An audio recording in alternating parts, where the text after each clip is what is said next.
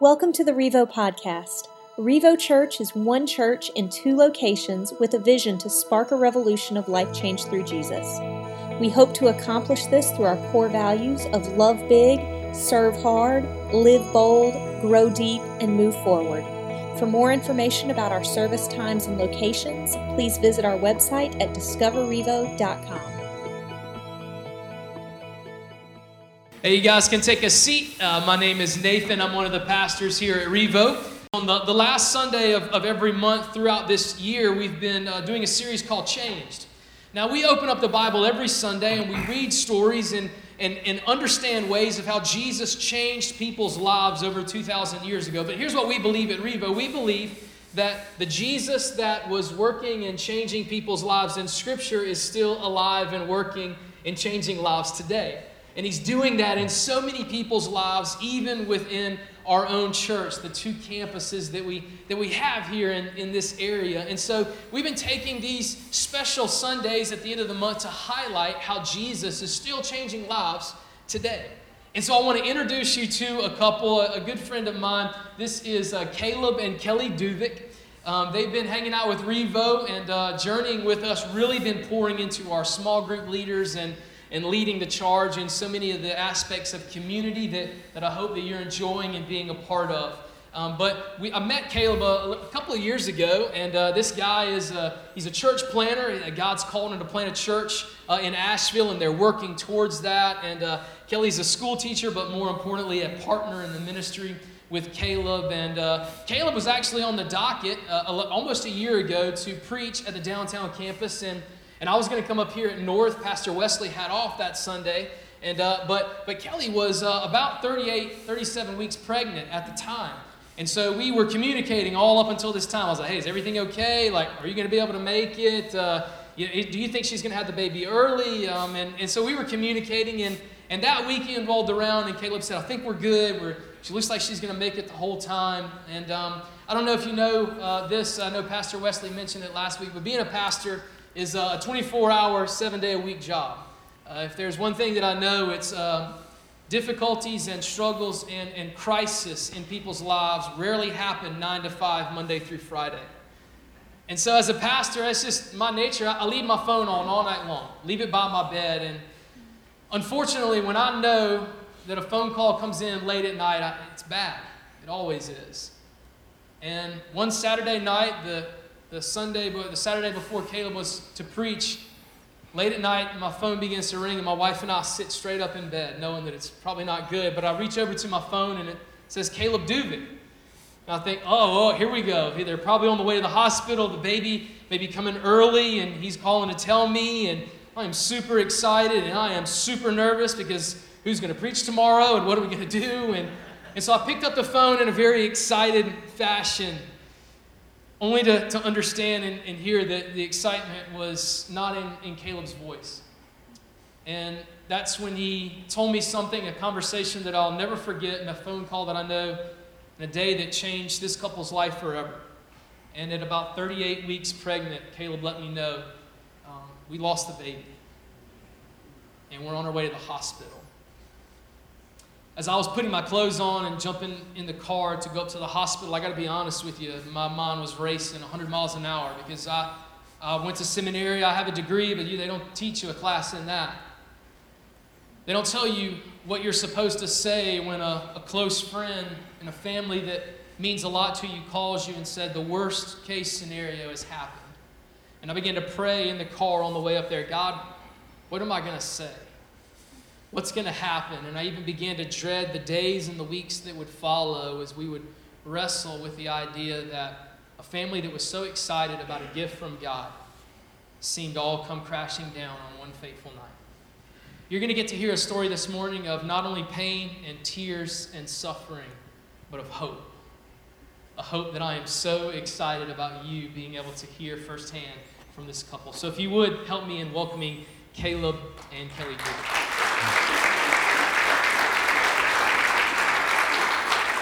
Thank you so much. We're so honored to be able to share this morning. The Saturday that Nathan specifically is talking about, I was 37 weeks pregnant. Had a healthy pregnancy up to that point. We were excited about the soon coming arrival of our baby. We just had our last baby shower that Thursday, put the crib together Friday night, and so we were just playing the waiting game, waiting for our child to be born. That specific Saturday was a very, very busy day for the both of us. Caleb had to work all day, and then he came home and did some final sermon prep to be preaching the next morning. One of my best friends was getting married, and so I hosted a bridal shower at my house that morning, and then we had a friend that was turning 30, so we went to Haynes Park and had a big cookout for his birthday, and so it was just a really busy, hectic day for us. And by the time I made it home that evening, Caleb was already getting ready for bed. I said, I haven't felt the baby move much today, but then again, I've been so busy and hectic that I didn't take the time to feel the baby move. We had a Doppler at home, which you can listen to the baby's heartbeat. And one thing that we enjoyed doing at nights before we would go to bed is just to listen to the baby's heartbeat. So we pulled out the Doppler just to check and make sure everything was okay. And as soon as I placed it on my stomach and couldn't find a heartbeat, I panicked a little bit because it was never hard for me to be able to find the heartbeat. So Caleb came into the living room and tried to help me find the heartbeat, and he couldn't find it either. And being the loving husband that he is, he assured me that the baby probably just shifted in position to get ready for delivery. And so we decided to go into the hospital that night just to check and make sure that everything was okay. Yeah. And so soon after that, we arrived at the hospital, got checked in, started talking with the nurse, just kind of letting her know just that we weren't able to find the heartbeat at home, and we just really wanted to check and see if everything was okay. She assured us and said, hey, try not to worry. Let's get all my stuff and see if we can find it for you guys. And so as we sat there with her, working with her equipment, a couple minutes of silence seems to stretch into an eternity. And at one point, she finally had to stop and say, I'm not finding anything. I'm going to see if I can find your doctor, and left the room. And I think in those moments, Kelly and I finally had it hit home to us that we had lost our child. Soon after that, the doctor came in and said, hey, we're going to just try again. We're going to get everything pulled up on the screen. We're gonna just try to see what's going on here, and soon we were able to see a picture of our baby on the monitor. And where we had usually, when we were doing ultrasounds before, we would see the heart beating. We saw the baby's heart, and the doctor pointed it out and said, "Your baby's heart stopped beating. I'm sorry, but you've lost your baby." And I can tell you guys, in that moment, those are some of the hardest times that you'll ever have in your life. I think it was the hardest time that we've ever gone through and experienced before. Just waiting and expecting to, any day now, be able to hold a child in our hands that had its whole life ahead of it, but then realizing that soon we'd be holding a baby that had no days left. And adding to the pain that we just found out that our child was gone, we had to make the hard phone calls to tell family and friends that we had lost the baby. Naturally, we called our parents first, and they were devastated. They told us that they would begin making further calls to family members so we didn't have to make that hard phone call late at night. And then we decided that the people that stood by our side on the happiest day of our lives, we had faith that they would stand by our sides on the hardest day of our life.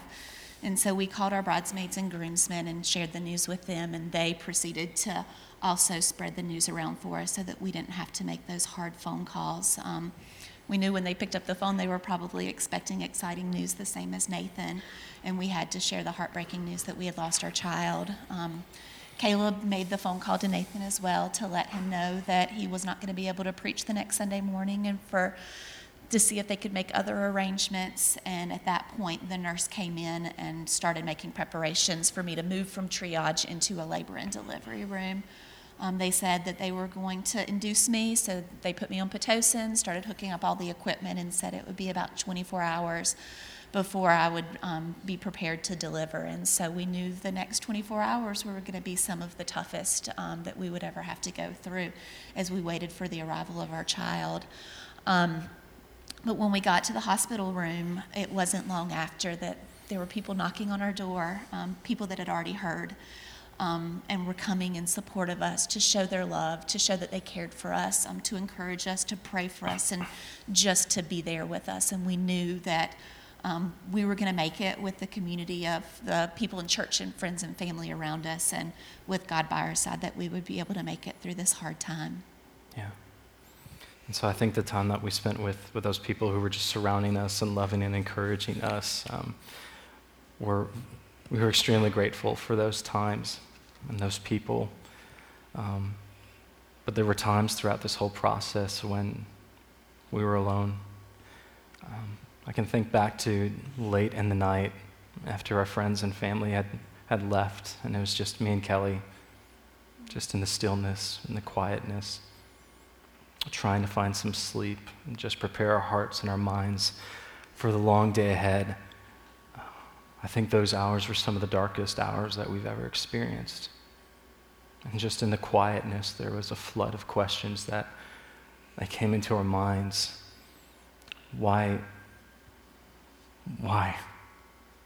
were we having to go through this? Why did it have to be our baby? Was there something we could have done differently? Where was God in all of this? Why was he letting this happen? And I think in those moments, the biggest thing that we needed was hope.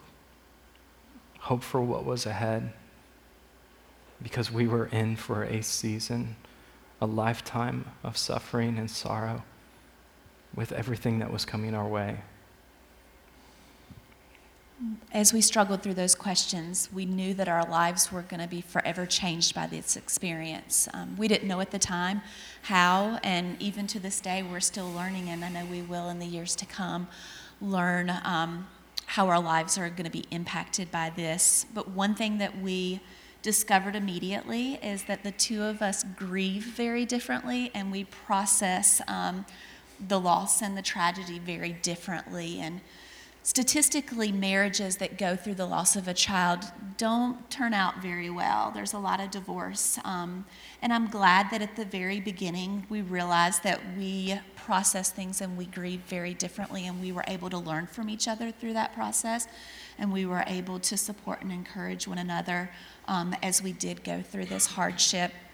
Caleb found a lot of peace in the fact that God knows us in our sufferings, whereas I found a lot of my peace through the sovereignty of God and the fact that he is in control of this whole situation. When we went into the hospital Saturday night, we had no idea what was to lie ahead, but God knew before our child was even conceived that this was going to happen. He knew that we were going to lose our child, and he also knew that he was going to be the only thing that we needed. God was going to be the only thing that we needed to get us through this tragedy.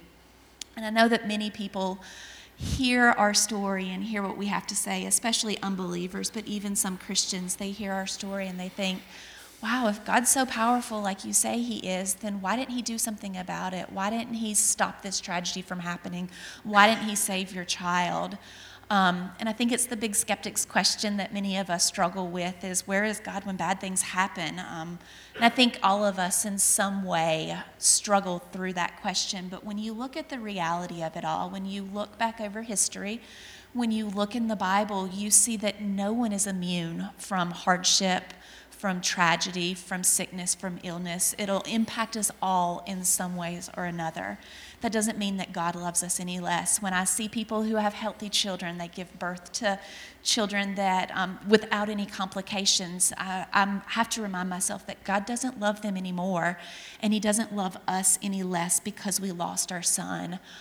In fact, we know from the story of Lazarus in the Bible that when Mary and Martha lost Lazarus, Jesus came and he wept alongside of them. He grieved deeply with them, knowing full well that just moments later he was going to be resurrecting Lazarus from the dead. And so that just shows us how much God loves and cares for us, that despite our circumstances, he is there for us. And though we didn't experience a miracle and have our child resurrected right there in our presence, or for something medical for the doctors to be able to stop it before it happened, we do have faith that God is coming through and will come through, just like we sang about this morning, that the resurrection is coming, that we'll be able to see our child again. And so we had to decide how we were going to handle that truth, how we were going to proclaim that truth in the future, because we knew that this was changing our lives and that our lives would forever be a testament to that truth. So as we were in the triage room, even before we had moved into the labor and delivery room, we were making our phone calls, and Caleb and I were just reflecting on the fact that Gabriel was in the presence of Jesus and how grateful we were that he didn't have to experience the pain and suffering that we have to experience here in this world. And we had planned weeks earlier, even months earlier, we had already decided on what our names were going to be for our child. We didn't know at that point if we were having a boy or a girl.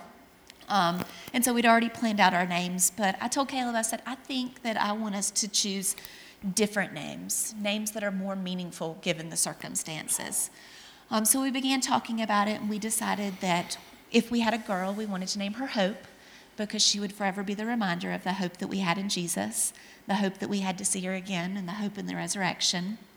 And if we had a boy, we wanted to name him Gabriel, after the angel in the Bible that came to Mary and Joseph and proclaimed the hope of Jesus that was coming into the world. And I say that because the name that we gave our son, we have been able to use that dozens, if not hundreds of times to just share our faith with people. When they hear about our son that we lost and they ask about his name, we can say, we named him Gabriel and this is why. And we're grateful that we have that testimony that we can use just even his name to be able to share the truth of God. As we were preparing what to share today, I got really sad as I was talking to Caleb, because all of the stories that we've heard of people overcoming addiction. We've heard about people overcoming abuse and dealing with abortion. We've heard of people that have overcome the obstacles of adoption, and all of their stories have a happy ending, and our story's really sad. It doesn't have a happy ending, and that really disappointed me until God made me realize that our story doesn't have a happy ending yet because our story's not over yet. We can rejoice in the good things that have come in the last 10 months. Our marriage is definitely stronger because of everything that we've gone through. We've been able to share our faith in ways that we never imagined that we would. We're expecting another baby, so we're really excited about that. But thank you. But in all of that, the reality is that our son is still dead.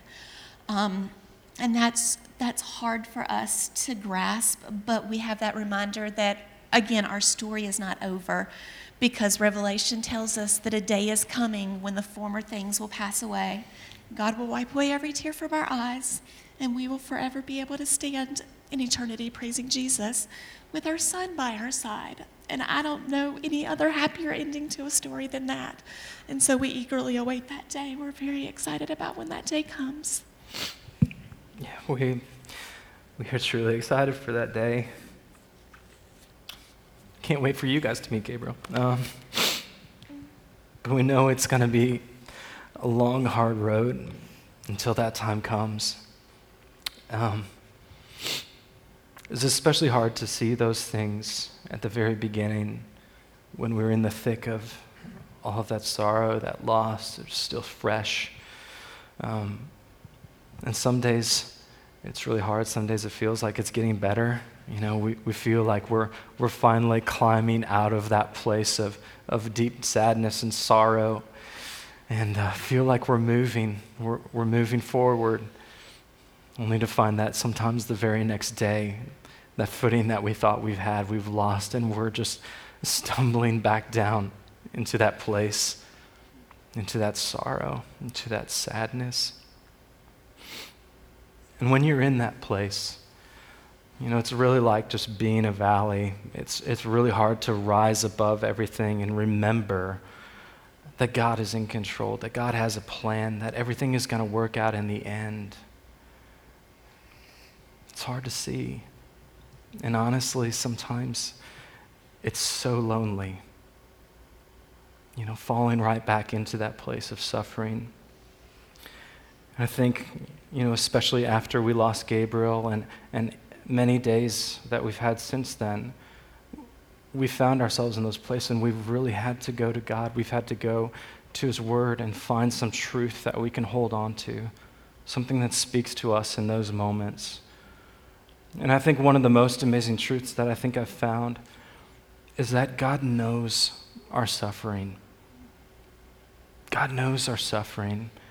In Psalm 56:8, the psalmist says this about God. He says, "You keep track of all my sorrows.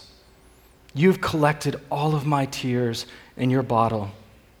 You have recorded each one in your book." And that's been so encouraging to me, just to know that, and when I feel alone, when I feel like we're without anybody in this, we hear God tell us, "No, I know what you're going through." It's like He's written everything down in His journal so it's present to Him. The tears that we cry, all the way up to this, the tears that we cry on the stage, God is keeping them in His bottle. He remembers. And sometimes that's encouraging. Just remembering that God knows our suffering. But again, sometimes that's not encouraging enough, you know? You ever gone through something and a friend tells you, "Hey man, I've been thinking about you." You know, sometimes that's encouraging, but sometimes, it's just not enough to enter into your loneliness and just feel like you're doing this on your own. But the amazing truth is that God takes it one step further. He says, "Not only do I know about your suffering," He gives us the promise that I am with you. I'm with you. And over these past 10 months, we've had a lot of friends say, "Hey man, I'm here for you. I'm here for you." And if you guys have heard that before, you guys know that can mean different things from different people, right? Imagine a friend coming up to us after we just lost Gabriel and saying, "Hey man, I want you to know I'm here for you." Now, if that friend has never gone through anything like we've been through before, they can't comprehend the loss, the sorrow that we experience. And they tell you that, it's from, a good place in their heart. They say it with love. But it doesn't really penetrate that deep. Because how could they know? How could they share what we're feeling? And so, it means something, but it doesn't mean as much as we wish it would. We still feel alone. But imagine a friend of ours came up to us in that moment after we found out about the loss of Gabriel. And imagine that friend has experienced miscarriages with their children. Imagine that they've lost a son or daughter. Maybe they've even gone through a stillbirth before as well. And when that person comes up to you and says, "Hey man, I just want you to know that I'm with you in this," the weight of what they say means so much more. Because you know that they've gone through that. They've experienced that. And in that moment, when they say they're with you, you know you are sharing your suffering with someone else. And you don't feel as alone as you used to. I think the beautiful thing is that when God tells us, He makes the promise, "I am with you," it carries infinite weight. When God tells us that truth, "I'm with you," He wants that truth to penetrate all the way to our hearts, because He wants us to know that more than anybody else in this world, He can share in our suffering with us. In our loss with Gabriel, this became such a reality to me. Because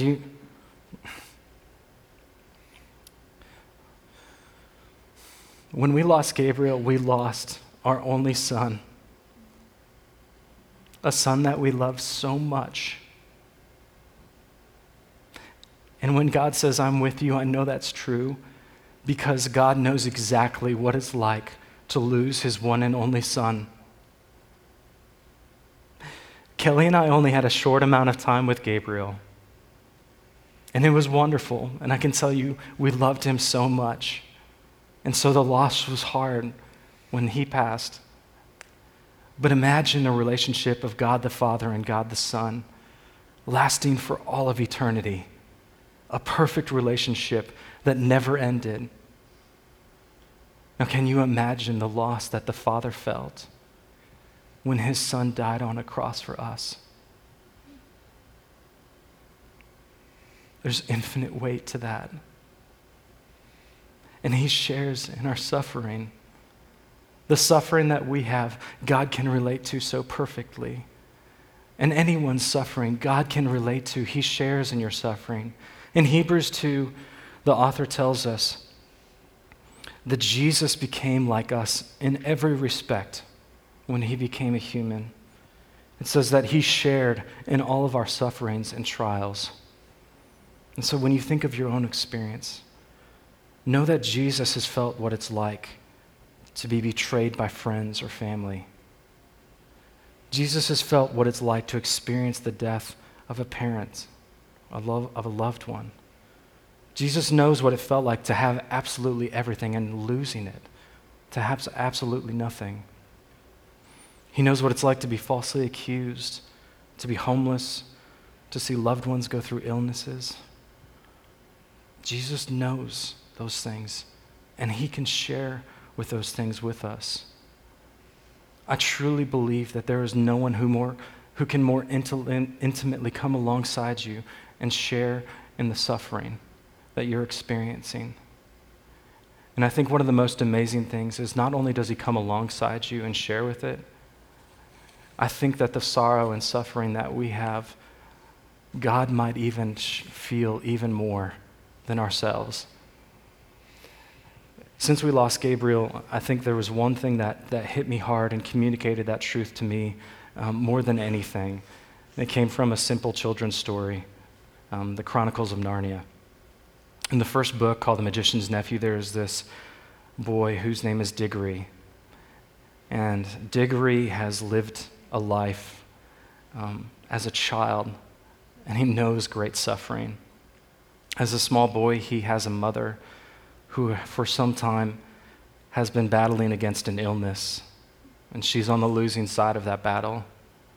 And he knows that very soon, if nothing happens, his mother is about to die, and he will spend the rest of his life without her.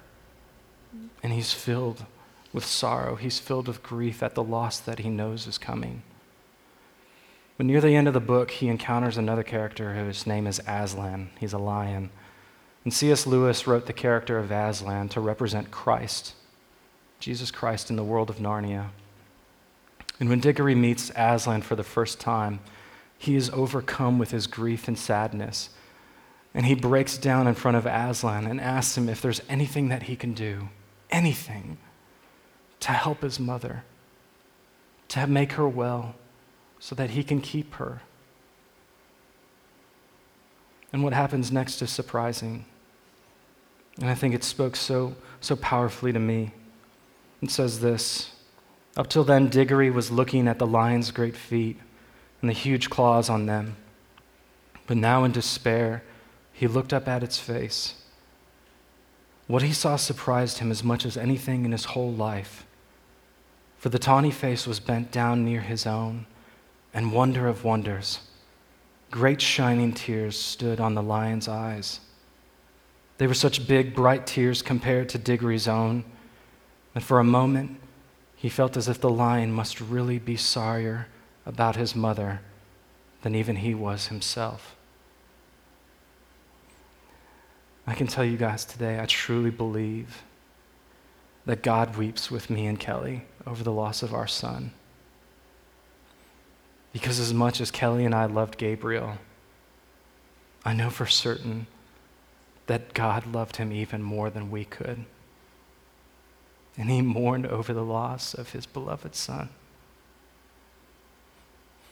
And that gives me hope. When I remember those things, when I'm in those places in that valley, I don't feel so alone.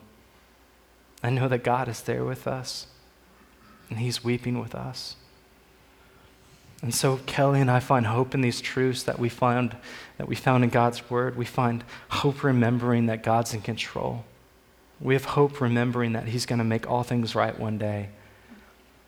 We find hope when we remember that we love and serve a God who knows what it means to suffer and is walking through that suffering with us.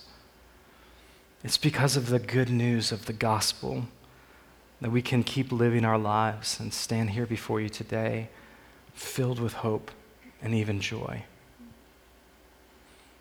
And that's our story. That's our story about suffering and what God has been doing, the hope that we've found in it. But today is an invitation for you as well. We're not the only ones who are going to go through suffering in this life. Each and every single person here will be touched by it. And the question is, what will that look like for you? What does God desire for you? What is he inviting you to? And I look out and I see all kinds of people who have come from all different walks. Everyone has different stories. And we ask ourselves, how can we encourage you? How can we help you? And I know that there's some people here who might hear what we're saying and think it's foolish. How can we believe these things about God in spite of all the things that we've gone through? Maybe you have a hard time believing it. Maybe you're skeptical about this whole Christianity thing. And I want to tell you today, I believe with my whole heart that Christianity has the best and only real answering for suffering that you will find in this world. I think that you can look anywhere and you will never find anything that gives you more hope than the truths that we're talking about today. You see, suffering is unbearable if you're not certain that God is with you and God is for you. If we remove God from our sufferings, we're left with cruel, cold, and impersonal suffering. I truly believe that apart from God, any suffering that we go through, no matter what it is, there's no hope to be found. There's no purpose. There's nothing you can gain from it. Apart from God, it's meaningless. But if we can recognize that suffering is somehow, in some way, being used by God, then our grief, though it's real and though it's painful, our grief is not wasted. It's not futile. Because I believe that God's word communicates and speaks truly when it says that God is working in our suffering and through our suffering. God can take anything that is broken, anything that is evil, and he can turn it against itself, to work against itself. I think a good place that God talks about this is Romans 8:28, where he says, "And we know that for those who love God, all things work together for good, for those who are called according to his purpose." You see, usually people take this verse and try to convince themselves that God is saying that he's going to work everything out in their life. It's going to be posh. Everything's going to be nice. Everything's going to be great. But that's rather untrue. You see, God doesn't promise anywhere that Christians will be spared from suffering, trials, hard times, or sadness. But what he does say is that when those times come, it's not the end for us. It's not the end. You see, because he's going to take the worst of the worst that we can ever experience in our lives, and he can use it against itself. God can take even something like the death of our son and use it for our good. And I can tell you today, as we sit here before you 10 months after this, we have seen God use even the death of our son for good. I can tell you that because of Gabriel, Kelly's and my faith is so much more real than it ever was before. Because of Gabriel, we've been able to share the story about the hope that we have in Christ with people that we would have never been able to share it with before, and in a way that connects with them. Because of Gabriel, we've been able to look around us and see people who are going through suffering, who are going through loss. And we feel like now we're able to step in because we know and have experienced that. We're able to care for them and love for them and be there for them in a way that's meaningful to them. Because of Gabriel, I believe our marriage is stronger. Because of Gabriel, I believe both of us look more like Christ than we ever did before. You see, it may be hard to see the good in times like these.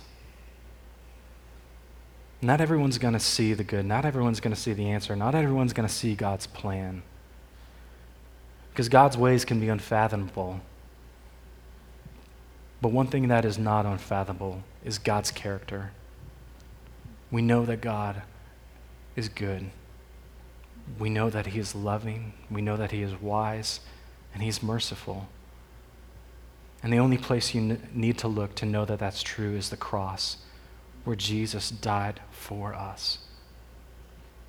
And if you believe in those things, if you believe that God is good, then you're going to know he's in control and he is working things out for our good. You can have hope in that. You can trust in that. We've definitely encountered people that are skeptical to the faith that we have, but maybe that's not you. Maybe you sit there and you believe the goodness of God, but you can't fathom how you would handle a circumstance like this if it were to come into your life. In Ecclesiastes 7:2, it says, "It is better to go to the house of mourning than to go to the house of feasting." Some translations of the Bible say that it's better to go to a funeral than to a celebration. And we might read that and think, how morbid, like who would want to be going to a funeral? But when you go to a funeral, to a memorial service, you're forced to face the reality of the fact that our lives are finite, that an end is coming. And I truly believe that when hard times come, God wants us to face them head on instead of running away from them. Unfortunately, in the American culture, we tend to try to avoid hard times when they come in our lives. Caleb and I have even experienced this since the loss of Gabriel. We can be out in public and people avoid us because they don't know what to say or they don't want to have those difficult and hard conversations.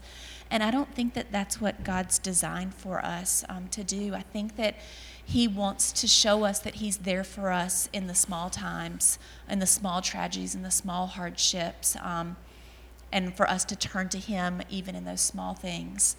I say that because absolutely every one of us is going to experience some form of suffering. It's a result of the fall. It's the result of original sin from Adam and Eve.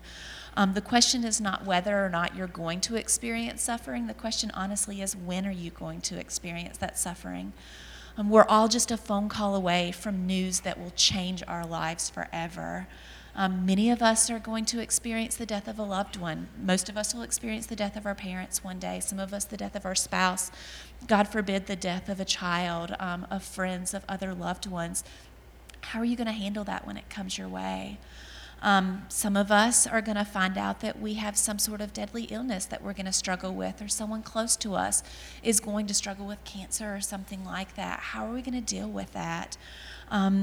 Some of us are going to experience the betrayal of someone close to us. Many of us will face the pain and humiliation of financial crisis. Some of us will even fall to guilt and shame that comes with moral failure or experience a disaster that we never thought would happen to us. What are we going to do when those things come our way? One thing that I have learned is that if we practice now turning to God in the things that happen in the day-to-day instead of running from them, that he'll better prepare us for the hardships that will come in the future. I know that's true for me in my life. Nathan talked about how I've been a teacher. I've taught kindergarten and first grade for 8 years, and in that time, 2 of my students have passed away. And so I know as I dealt with those hard questions that God used that to better prepare me for the loss of my son that he knew was coming in the future. And so I think that's true for all of us, is that if we embrace head on and turn to God in the small hardships that we experience in life, it'll better prepare us for when those more difficult hardships come our way. Yeah. So I think that's an invitation for everyone here today, is to look at your own life and ask how God is wanting to prepare you for these times of suffering. But not only that, I think one of the amazing things is that, and thank God we're not on our own when we go through this, but God's called us to be a church, to be part of a community of people And so not only are you going to be going through suffering at some point in your life, but I know for a fact that there's people around us that are going through suffering. Many people in your life, whether friends or family, are dealing with something right now. And the question is not only how are we going to experience suffering in our lives, but how can we come alongside people who are experiencing suffering in theirs? And so we just want to encourage you just with a couple things like, man, what does it look like to do this well alongside the people in your life? How do you come alongside them?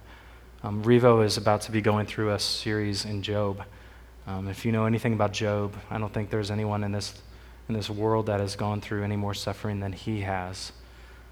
And Job had some friends that came to him after he had lost everything, and they said a lot of stupid things to him when they actually opened up their mouths, but one of the most helpful things that they did when he was going through all of his loss was to just come and sit in silence with him, to weep with him, to mourn with him, and just be present.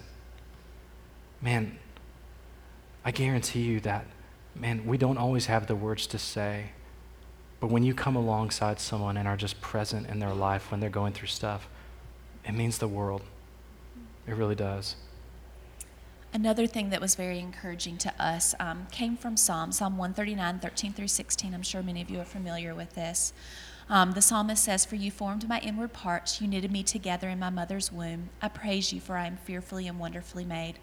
Wonderful are your works, my soul knows it well. My frame was not hidden from you when I was being made in secret, intricately woven in the depths of the earth. Your eyes saw my unformed substance, and in your book were written, every one of them, the days that were formed for me, when as yet there were none of them." And we read that and can cling to the truth that God knew our son before he was even born. God knew Gabriel as he was growing within my womb, and he loved him deeply. And so knowing that God acknowledges the existence of our son means so much to us, but just as much it means a lot when other people acknowledge the fact that our son existed and that his life had value. And so one thing that we would encourage people who are dealing with someone that's going through a loss, be it a child or be it an adult, a grandparent, is just acknowledge the existence of that person, talk about that person, share memories about the person that they lost, because it brings so much healing and so much hope to the person that's going through that loss. Yeah. And lastly, share hope with people. And sometimes there's a time to be quiet, but there's times in other people's lives when they just need to hear hope. I know that all of us have people that probably have never heard these things before or don't believe them. They need to hear them. Some of us have people who do believe these things, but maybe when they're in that suffering, when they're in that sorrow, they've forgotten. It's easy to lose sight. And we need to help remind them, share with them that God is in control. That in the end, God is going to work out everything for good, and that he's there with us. He's with us in our suffering.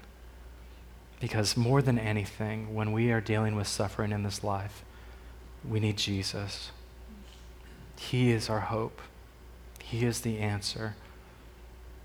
And he is what will, at the end of the day, help us through and give us everything that we need. We love you guys.